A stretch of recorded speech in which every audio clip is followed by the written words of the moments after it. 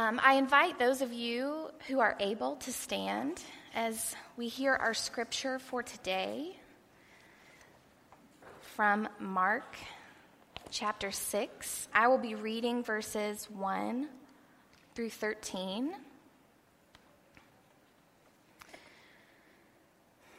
Jesus left that place and came to his hometown, and his disciples followed him. On the Sabbath, he began to teach in the synagogue, and many who heard him were astounded. They said, "Where did this man get all this? What is this wisdom that has been given to him? What deeds of power are being done by his hands? Is not this the carpenter, the son of Mary, and the brother of James and Joseph, and Judas and Simon? And are not his sisters here with us?" And they took offense at him.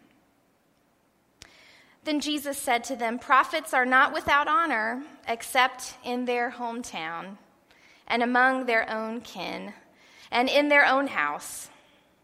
And he could do no deed of power there, except that he laid his hands on a few sick people and cured them. And he was amazed at their unbelief.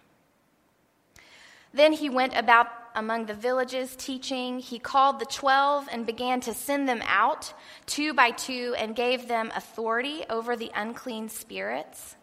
He ordered them to take nothing for their journey except a staff, no bread, no bag, no money in their belts, but to wear sandals and not to put on 2 tunics. He said to them, "Wherever you enter a house, stay there until you leave the place.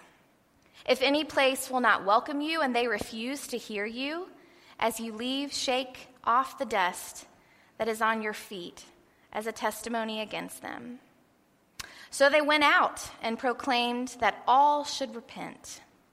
They cast out many demons and anointed with oil many who were sick and cured them. This is the word of God for the people of God. Thanks be to God. You may be seated.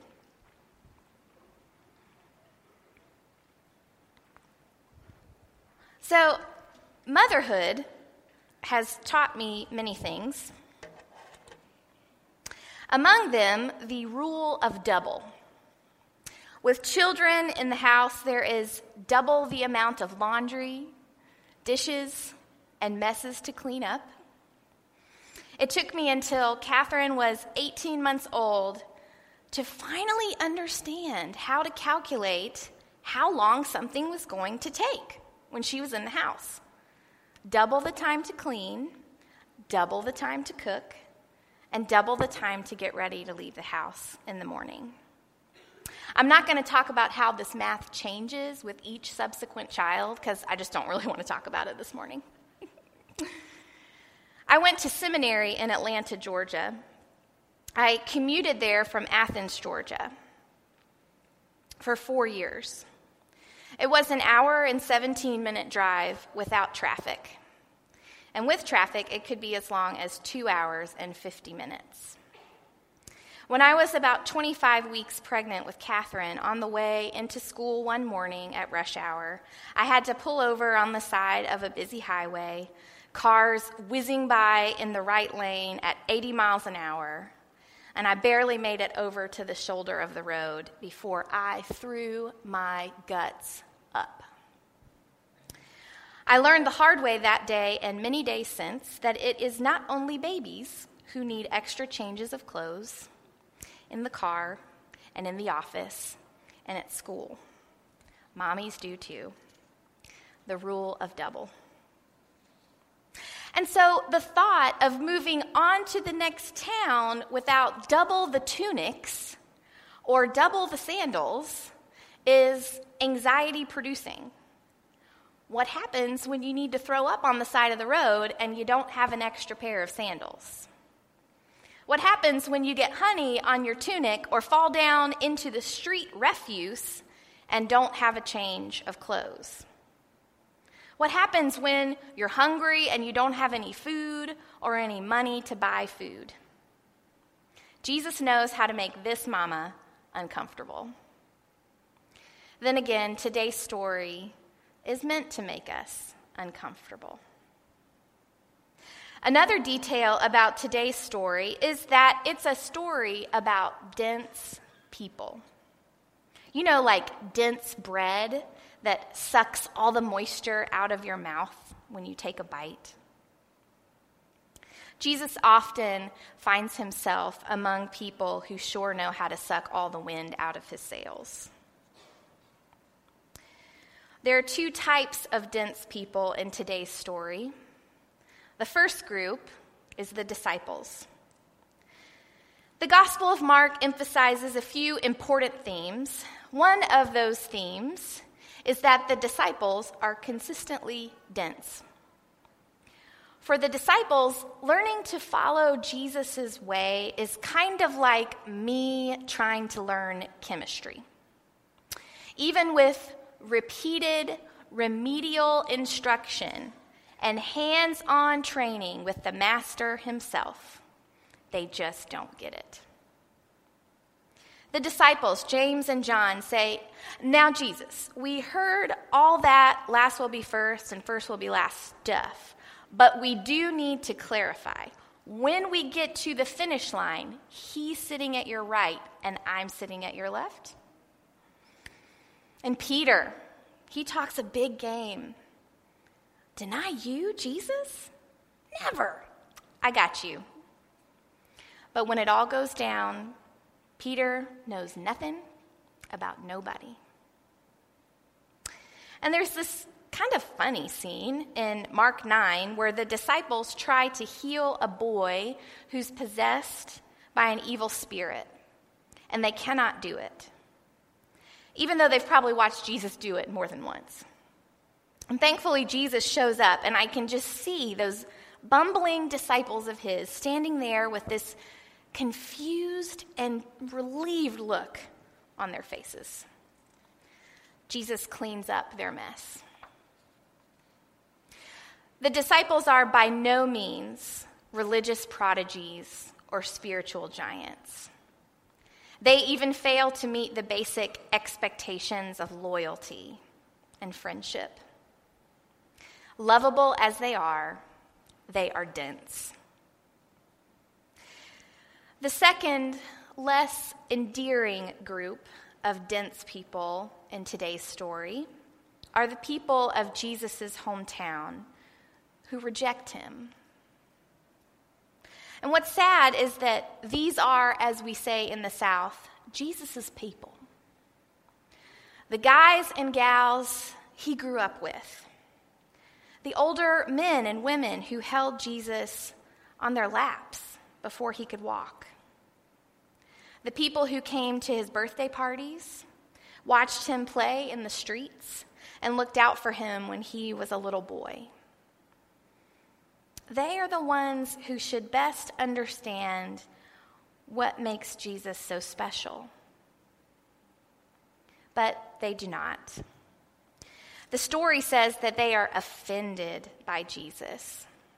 The Greek verb used here means literally to fall into a trap, which is interesting because the people who had known Jesus all his life fell into the trap of wanting Jesus to be who, to them, he always was.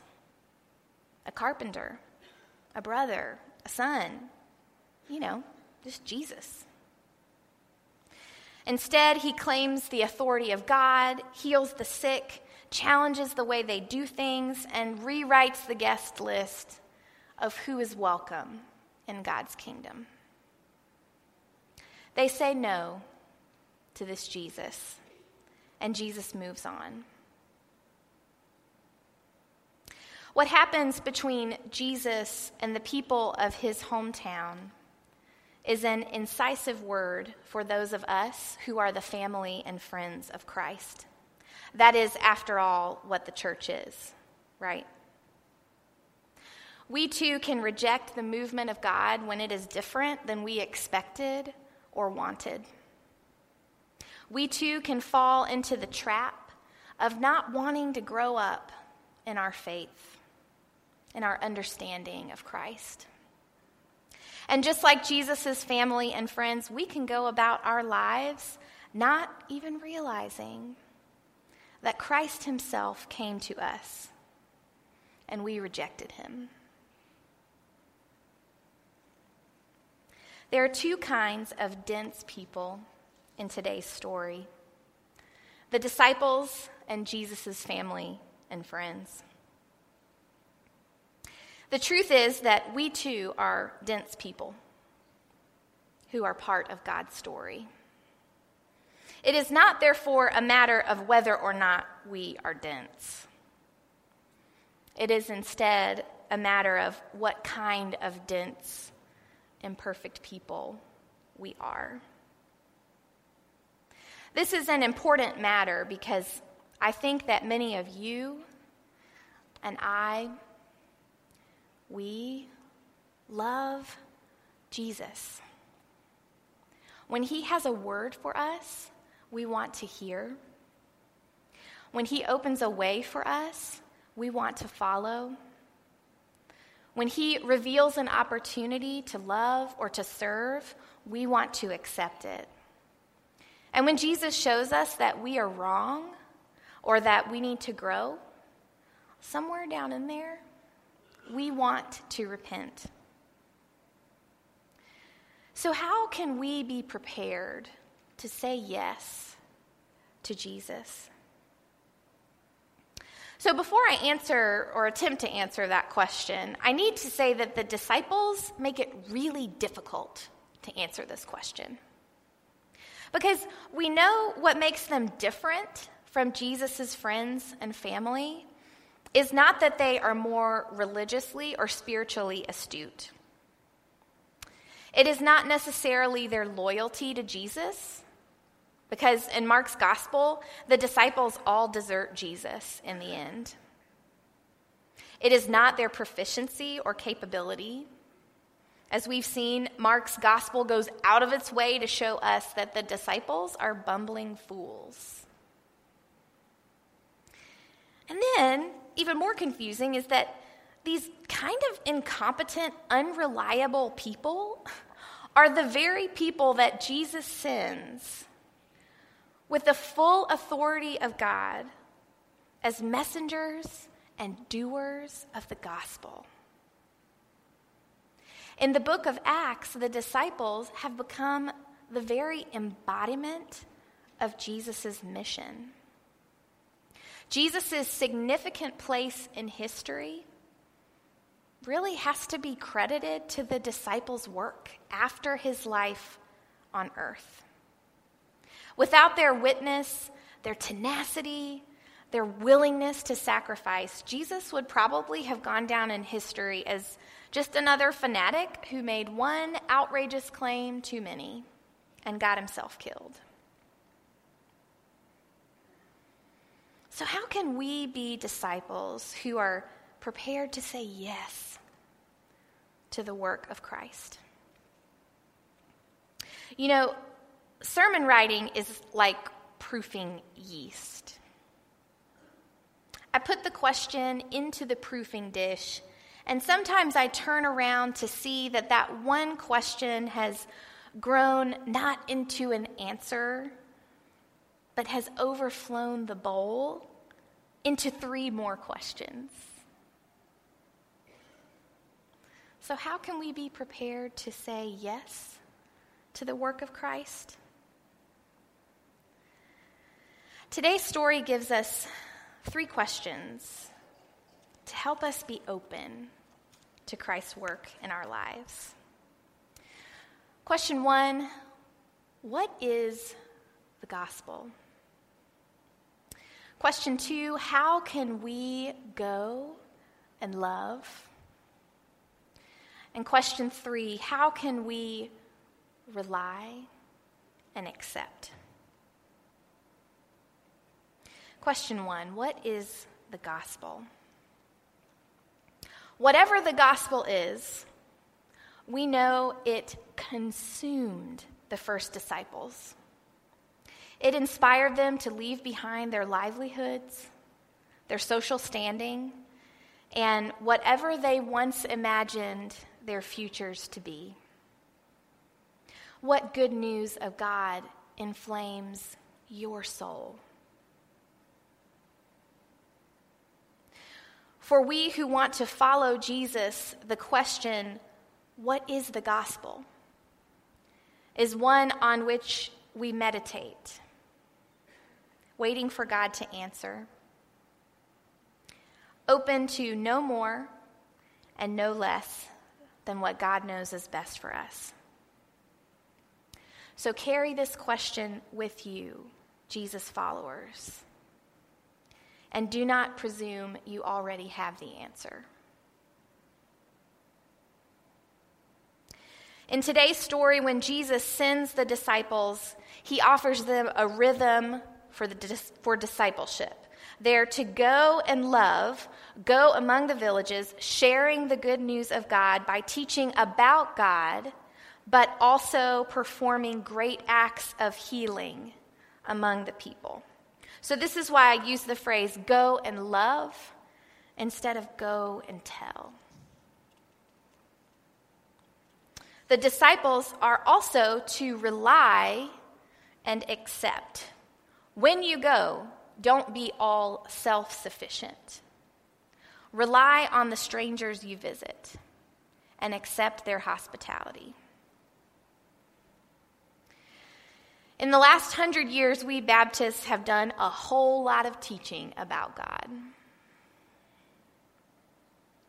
And yet we see that our world, our community, people we are around every day, even we ourselves, are in need of great works of healing.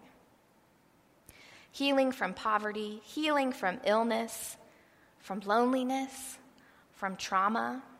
Healing that requires more than teaching. Healing that requires great acts of love. Jesus follower, know this. In our chaotic and fragmented world, you can offer comfort, hope, and thoughtful imagination. You carry God's good news. How does God invite you to go and love? The final question, how can we rely and accept, is one that makes us uncomfortable. We prefer not to rely on anyone. We think we should not need help from anyone. Yet we are explicitly instructed by Jesus to rely on others, to put ourselves in a position to accept hospitality we cannot repay from people who are not like us. Jesus' instruction reminds us that we rely fully and completely on God. And it humbles us to accept, to rest in the grace of God. How is God inviting you to rely and accept? Motherhood has taught me many things, among them the rule of double. At first, I understood this to be the rule of being doubly prepared, as if I could somehow anticipate all I might need on this journey of parenthood. The extra tunics, the extra sandals, the extra snacks and baby wipes, the extra ultra protection I need to offer my children to keep them from being in any way hurt. If only I could double my level of skill, I could keep all the plates spinning, and I could somehow hold the backup plates too. But following the rule of double in this way only leads to physical, emotional, and spiritual exhaustion. And at least for me, it only leads to limiting the work of Christ in our lives. Because then I don't have space or patience for Jesus to change me. God is inviting us to understand the rule of double in a different way. Relying on the people around us, reaching out, connecting, accepting their genuine goodness and kindness and care, allowing ourselves to be loved. Boy, is that ever a way to allow God to double the richness of life. The smallest, teensiest, mustard seed-sized willingness to be loved is enough space for God to double, triple, quadruple grace, healing, and transformation.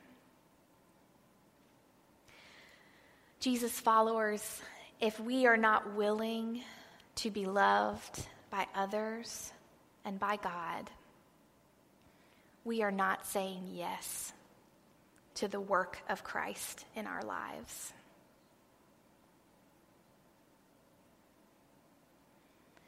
What is the gospel? How can you go and love? How is God inviting you to rely and accept?